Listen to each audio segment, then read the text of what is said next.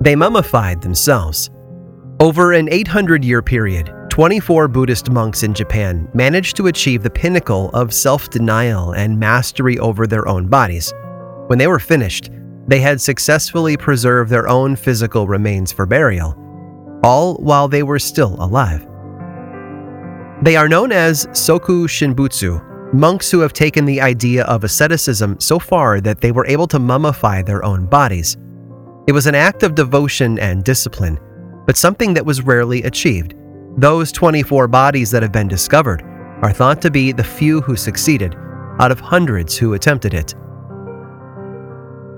The practice was outlawed in Japan in the late 19th century, so we've lost a lot of the details as to how the process actually unfolded. But the core of the experience was a retreat into the mountains, where the monks would subsist only on what they could forage there, mainly pine needles, seeds, and small buds.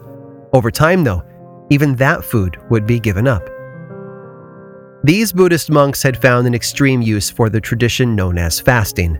By denying themselves the food they needed and only ingesting items that were rich in resin, they were able to slowly alter their body's makeup. And for many people today, that goal would sound familiar, to a lesser degree, of course. For thousands of years, cultures around the globe have used fasting as a tool of religious devotion, mental focus, political protest, and as a folk remedy for illness and disease. Some view it as the reset button for the human body, while others see it as a chance to elevate their consciousness. Whatever the goal, though, the means are always the same: the absence or reduction of food for a period of time. But history is filled with proof that desperate people will go to extraordinary lengths in order to find peace and relief.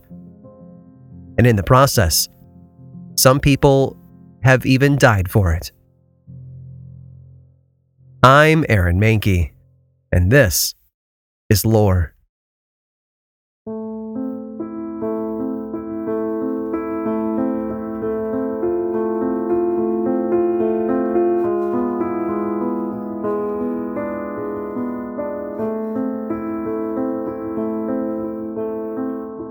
Linda Burfield was born in Minnesota in 1867, one of 8 children who filled their parents' house with noise and laughter. But like a lot of homes, trouble eventually arrived to upset the peace. For the Burfields, that trouble came in the form of a traveling doctor and a gullible father.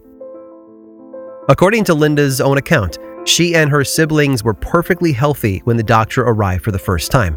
There was nothing wrong with them. And yet this itinerant medicine man convinced their father that all good things could come to an end. As a precaution, he recommended giving the children a special bluish pill that would help eliminate the invisible sickness waiting inside them. The pills consisted mainly of licorice, honey, and glycerol, which all sound safe enough, except for the biggest ingredient, that is, mercury. Within hours of taking these pills, the children would experience the symptoms of poisoning, including diarrhea and vomiting, which the doctor told them was the drug removing their disease. Year after year, this doctor returned, and each year he gave the children the same blue pill. By her early teens, Linda's digestive system had become so damaged that she was extremely thin, constantly tired, and plagued by a never-ending stomachache. But looking back, 2 things probably saved Linda from death. The first was her wedding. In February of 1896, she married a young man named Edwin Perry, and the two moved away to set up their new life together elsewhere. A month later, the second lifesaver arrived when her father suddenly passed away in a mill accident. No longer would she be forced to take those awful pills, and maybe that meant she could begin to heal. 6 years later, though, her marriage ended in divorce after Edwin skipped town and never returned. But while one chapter of her life was closing, another was just beginning to open. It all started with her discovery of a book called The Gospel of Health, written by a man named Dr. Edward Hooker Dewey. The book was a testimonial of sorts about the medical breakthroughs Dewey had made through the use of therapeutic fasting, and Linda fell in love with Dewey's message, so much so that she wrote him and convinced him that she would make a great student of his teachings. A short while later, she set up shop there in Minnesota, where she offered her services to people in need. Around the same time, she met Sam, a former military officer who had been kicked out for defrauding the army. He was a drunk and a cheat, and possibly still married to at least one other woman before he met Linda, but she didn't see that as a deterrent, more of a challenge, really. And by 1905, she had won, and the two were married. Word spread about Linda's fasting treatments, and people began to travel long distances to receive her special brand of care. Looking back, though, I'm not sure the word care is even remotely appropriate, but that's certainly how she sold it. Whatever it really was, it was barbaric. Patients would arrive and be put into a strict system of treatment that included therapeutic massages and a diet of broth from boiled asparagus and tomatoes. Oh, and those therapeutic massages weren't relaxing. They consisted of Linda slapping the patient on the stomach while shouting the word "eliminate" over and over again. Like you, I find that sort of medical treatment, with large air quotes, difficult to trust, but apparently some patients found relief. One woman, 65-year-old J.B. Barnett, left after 46 days of treatment and claimed that she was fully healed, both physically and mentally. Another woman spent 43 days there before declaring herself well enough to return home. But not all was as it seemed. While Linda was spreading her message of therapeutic fasting and attracting a constant stream of new patients, trouble was brewing for her and Sam. It seemed that far too many of her patients weren't leaving at all, due to the fact that they were simply wasting away and dying before they could get better. After the number of treatment-related deaths reached the point that Linda's reputation began to take on a darker tone, she and Sam packed up everything and headed west, hoping to start fresh and build the clinic of her dreams. In 1907, the couple arrived in Seattle and decided that it was the perfect place to continue her work. But the deaths also continued, and the people of Seattle weren't too happy about that. The newspapers were filled with articles about her during 1909 and 1910, and as you read through them, you can see the city struggling to put a stop to her deadly treatments. Linda had somehow obtained a medical license, and that prevented Seattle from closing her down. And because patients checked in voluntarily, she wasn't guilty of a crime. And yet, common sense says she was. She was offering a medical treatment that left far too many of her patients dead. Of course, she was responsible, but the way the laws existed at the time left the authorities with no other option but to watch and wait. While they did, Linda kept moving forward with her deadly practice. She moved her clinic across Puget Sound to the west, to a small community called Ulala, but it was really nothing more than a house surrounded by a few poorly built cabins that contained slowly dying patients. Apparently, some managed to escape. There are accounts of locals finding emaciated patients wandering the woods outside of town, looking for help. Most people avoided these escapees, though, because they were afraid of the powerful and now very wealthy Linda and Sam Hazard. But Linda was about to make a fateful decision, one that had the potential to either enlarge her fortune exponentially or cost her everything she had worked to build. Linda Hazard was about to cross the line.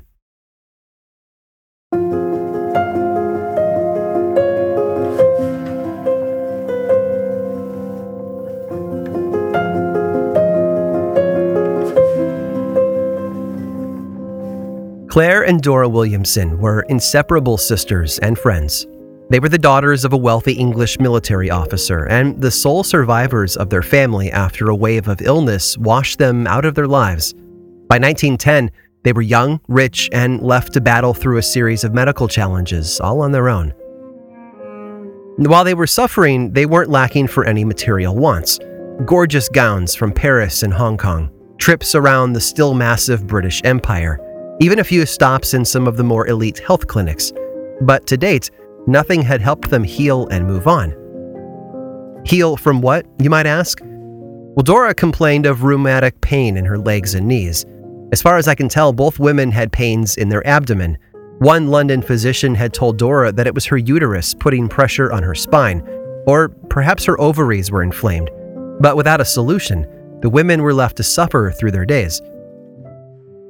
In the fall of 1910, the sisters found themselves staying at the Empress Hotel on the southeastern tip of Vancouver Island, just north of Seattle. when Claire found an advertisement in the local paper for the Hazard Institute for Natural Therapeutics. It was near enough, and they still hadn't found a cure for their maladies, so they wrote to the address and asked for more information. Within a week, they had a reply from Dr. Linda Hazard herself. She claimed that she could help them with their respective illnesses and asked them to come to her clinic as soon as they were able. After discussing it for months, they set off in mid-February of 1911 and arrived in Seattle on the 26th, ready to find healing and feel better. Less than an hour later, they were inside Dr. Hazard's Seattle office. She was charismatic and powerful, with the sort of charming arrogance that you might expect from a turn-of-the-century itinerant revival preacher, and she insisted that they begin treatment that very day. Soon enough, they were moved into a Seattle apartment and told that once accommodations had been settled across the Sound in Ulala, they would be transported there. That treatment was exactly what you might expect from Linda Hazard. The sisters were put on a strict diet of broth and then would be given their daily enema, sometimes lasting nearly 2 hours, before settling in to wait for their next serving of broth. I'm sure they talked a lot as they sat alone in that apartment, dreaming of the day they would be completely healed and discussing whether they could feel any improvement yet. And they waited. Through it all, Claire was the bigger fan of the treatment methods used by Dr. Hazard. She was the one who had found the advertisement and reached out to the clinic. She was the one who had asked for help. Dora, on the other hand, simply followed her sister's lead. Yes, she was an adult and could make her own decisions, but she had always been, even back into childhood, more of a follower than a leader. March of 1911 came and went. The women continued their treatment on a daily basis, and as they did, they lost more and more weight. As they became weaker from the lack of food, Dr. Hazard had them placed in separate bedrooms in the apartment and forbid them to disturb each other. It would slow their progress, she told them, and no one wanted that now, did they? That was about the time that Hazard also insisted that the sisters keep their valuables someplace more secure than their apartment. She offered the use of her private safe back at her office, and eventually, after being asked a few times, the women gave in and handed everything over to her. On April 22nd, the clinic in Olalla was ready to receive them.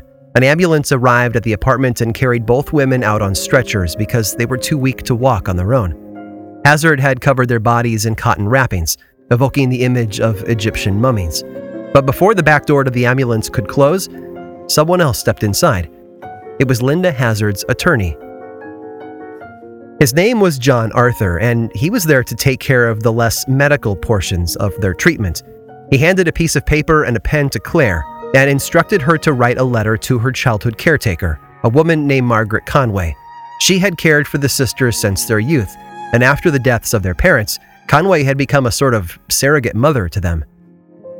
In the letter, Claire, under John Arthur's instruction, of course, told Conway that the Hazard Institute had full control over her care and assets. It was, for all intents and purposes, a last will and testament, and by signing it, Linda Hazard acquired her first foothold on the young lady's fortune. Upon arriving in Olalla, at the clinic built on land once known as Wilderness Heights because of its remote and rustic location, the sisters were put in separate lodgings, and their treatment was accelerated. Along with the frequent enemas and infrequent meals, they were given that same Linda Hazard beating, as well as being placed into scalding hot bathwater. More paperwork was signed by both women, and their possessions began to slowly disappear. Soon after, Margaret Conway received the telegram at her home in Australia and immediately felt as if something wasn't right. She boarded a ship soon after and began the 3-week journey to Seattle, hoping to find the sisters and make sure they were well. But there was no way she could have known just how bad things had become. When she arrived on June 1st, she was greeted by Linda's husband, Sam, who brought news that rocked her to the core. Claire Williamson, he told her, was dead.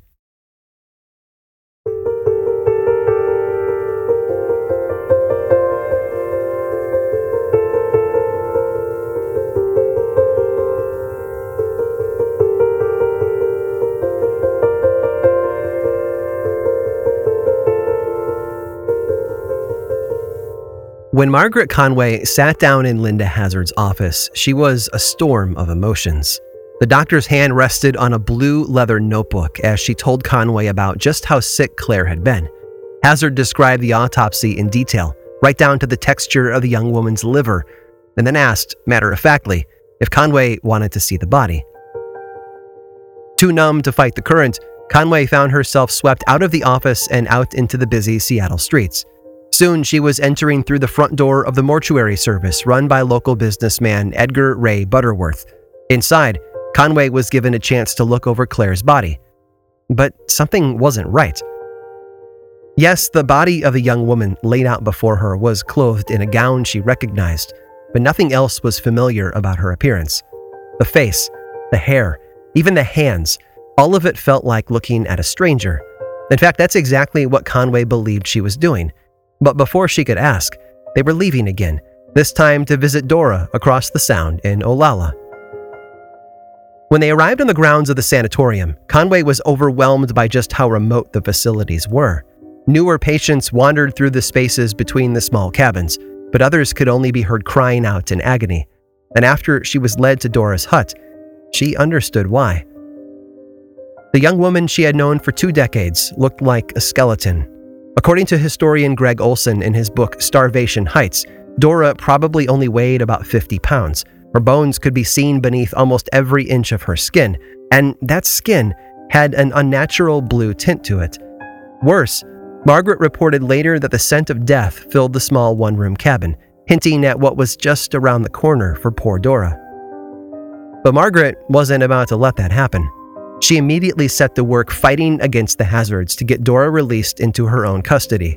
At the same time, she began sneaking richer foods into her cabin, hoping to restore some of the young woman's strength. But the battle with the Hazards soon proved to be too challenging for her, so she called for help. That help came in the form of Dora's uncle, a well-connected attorney back in England, who in turn reached out to a government official in nearby Tacoma.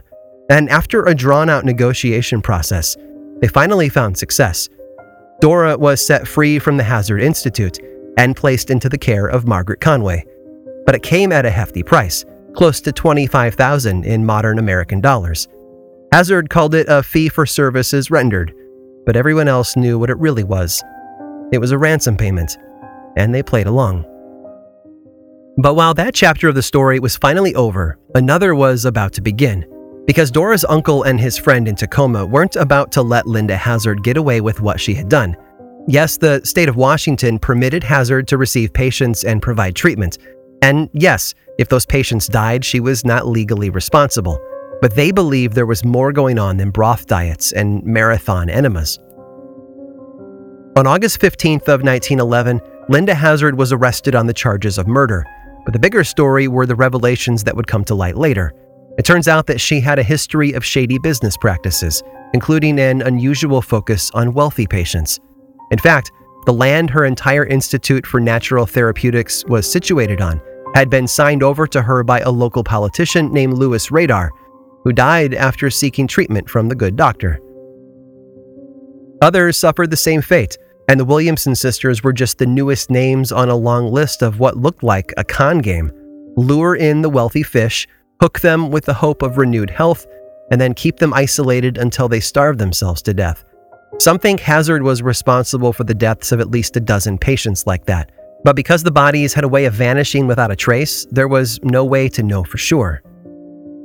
The trial began in January of 1912, and the testimony that was given by witnesses only added to the darkness of the true story. Linda and her husband Sam had taken everything of value from their patients, right down to their gold fillings, and used it for their own gain. Linda would eventually add clothing from female patients to her own wardrobe, including a kimono that she took from Claire Williamson. The Hazards fought back, of course. Their attorney managed to prevent Linda from actually taking the stand to answer questions. And for every witness who had a horror story to tell about life at the sanatorium, there seemed to be another who was only too happy to declare Linda's innocence. And all of this went on for an entire month, drawing in massive crowds and filling the headlines of the local paper. When it was over, the jury reached a verdict. Linda Hazard was guilty of manslaughter. It wasn't first-degree murder, but it was enough to get her sentenced to 20 years behind bars. At least for a while, the people of Seattle would no longer have to fight for ways to legally prevent her from practicing her special form of medicine. One last thing, though. Toward the end of the trial, one prosecutor did manage to get Hazard on the stand, and he inquired about the cure she offered to her patients. "Did you make money at it?" he asked her. She paused, looked at the crowd in the courtroom, and then, with a calm, cold tone, she replied, "I didn't starve."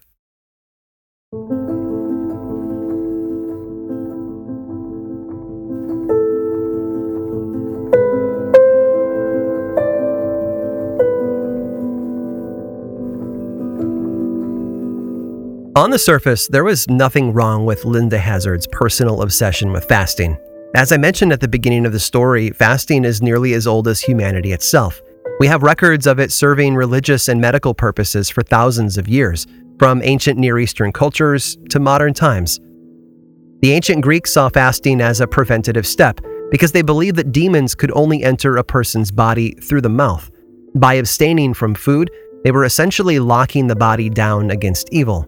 For the Puritans of early New England, fasting was a common response to troubled times.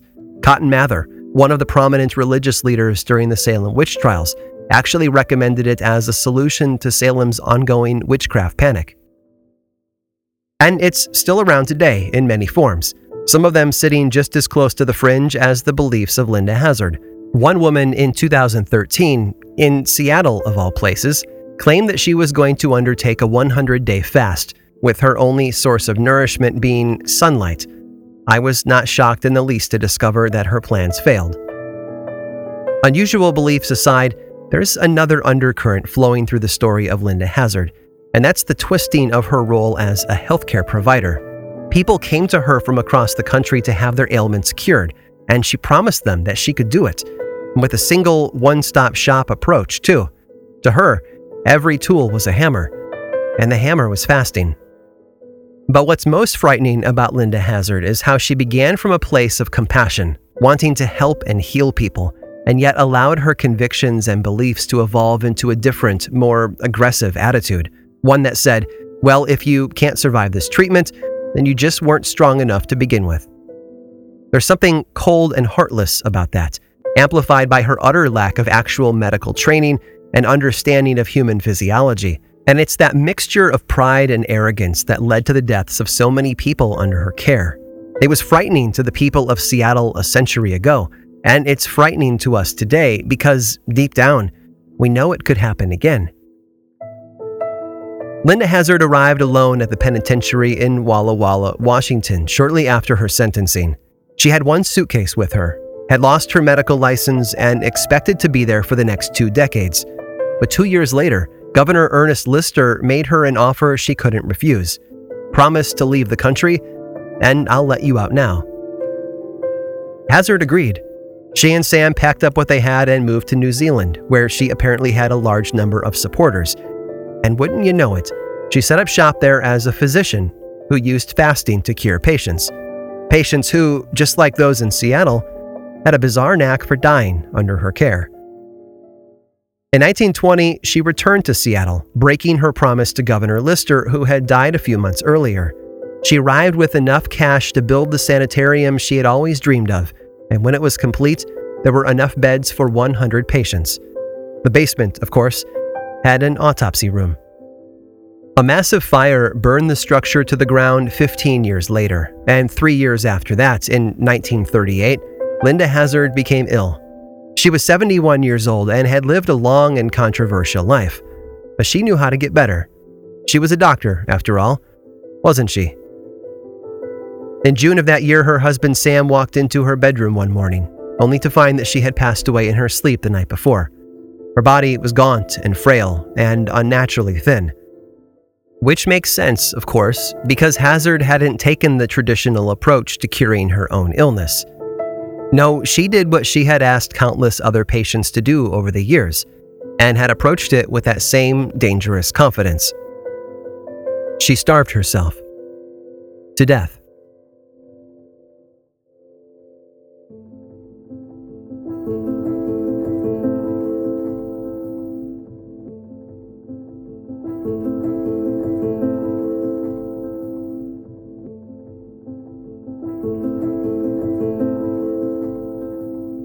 The tale of Linda Hazzard is a horrifying example of healthcare gone bad, and is full of so many tragic players, from the Williamson sisters to her treatment of her own illness.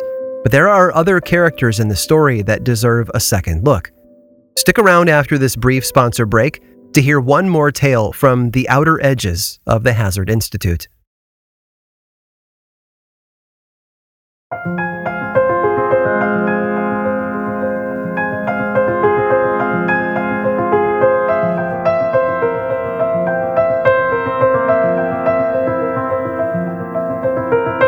The dead had always been there. For as long as Edgar could remember, he could see dead people. Not moving and talking, mind you, but real, actual dead things. At the age of just 14 in 1861, he left his home in New England to serve the Union in the Civil War. It was in his blood to be a soldier, after all. His own grandfather, Noah, had fought in the Revolutionary War, and this was his chance to make his own sacrifice. But he was deemed too young to fight, and sent home with nothing but a heart full of disappointment. He supported his family through his teens, but also managed to study law. By 21, he was a member of the Bar Association in Massachusetts, and a year later he married a woman named Grace Whipple. But 2 years into their marriage, Grace died while giving birth to their first child, Gilbert, and Edgar was left to raise his son alone. Maybe it was the grief and disappointment of his time in New England, or maybe it was his restless spirit. But in 1872, he and Gilbert moved west, picking up work along the way. They lived in Missouri in 1873 and then headed to Kansas in 1876. He eventually remarried, and Gilbert soon had 4 brothers to play with. But a growing family needed growing support, so Edgar moved from job to job, looking for the right fit. For a while he worked as a cattle hand, but soon discovered another more lucrative occupation: bone collector. Specifically, the remains of dead bison.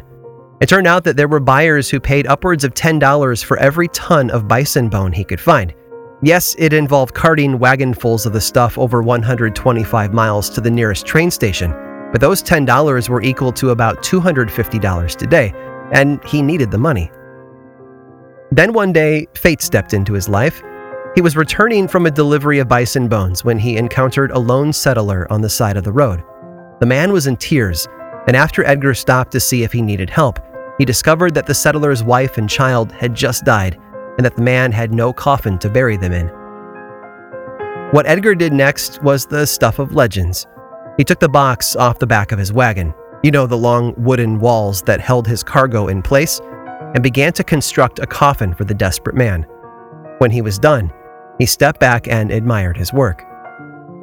He had encountered the dead once more, and managed to meet its needs in a practical way.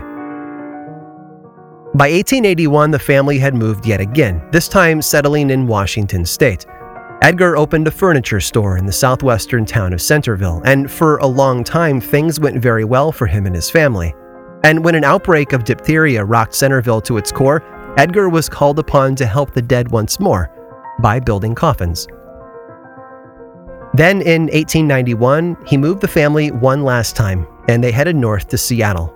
It was time to take his lifelong interest in serving the dead to its fullest potential, so he purchased a local undertaker business and began to build it into something bigger and more powerful than it had once been. Within a decade, he was the proud owner of a massive 5-story facility that held all manner of services for his funeral business. There was a chapel inside that could seat 200 people, a crematorium, and even the West Coast's first elevator. Oh, and something else that we might take for granted today: a casket showroom. You see, Edgar was one of, if not the, first undertaker in America to popularize the funeral traditions that we know today. Elaborate caskets, crushed silk interiors, limousine caravans to the graveyard. His goal was to offer all of the services a grieving family might need, from the moment they learned of their loved one's passing to the last moments of the burial service. Edgar and his sons managed it all. They would pick up each body, transport them to their facilities, wash and embalm them, and then dress them for burial. They handled the newspaper announcements, floral arrangements, and even hiring musicians for the service. It was a one-stop shop experience, and from a very clinical perspective, he made disposing of a body simple and easy, which was exactly what Linda Hazzard needed. In business circles, you often hear about the concept known as strategic alliances, services that complement each other rather than compete for the same customers. Bakeries that make wedding cakes will often have brochures on hand for local flower shops and DJs because they know their customers will need those services. And in a weird, twisted way, Linda Hazard and Edgar Butterworth found a way to help each other. She kept him busy with a constant flow of new bodies to dispose of, and he provided a way for all her troubles to disappear without a trace. After all, even killers need to be efficient.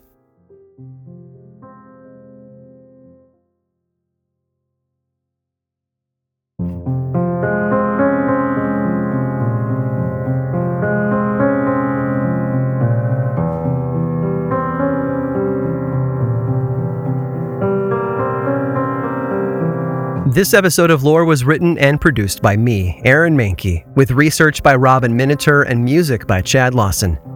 As you know, some stories inspire a lot of you to go read further, to soak up as much of the background as you can. To that end, I wanted to recommend one of the primary sources for this episode, a book called Starvation Heights, written by Greg Olson. It's available on Amazon and Audible, and if you want to learn more about Linda Hazard's story, you really need to grab this book. Lore is, of course, much more than just a podcast. There's a book series available in bookstores and online, and 2 seasons of the television show on Amazon Prime Video. Check them both out if you want more lore in your life. I also make 2 other podcasts, Aaron Mahnke's Cabinet of Curiosities and Unobscured, and I think you'd enjoy both. Each one explores other areas of our dark history, ranging from bite-sized episodes to season-long dives into a single topic. You can learn about both of those shows and everything else going on over in one central place, theworldoflore.com/now. And you can follow the show on Twitter, Facebook, and Instagram. Just search for Lore Podcast, all one word, and click that follow button. When you do, say hi. I like it when people say hi. And as always, thanks for listening.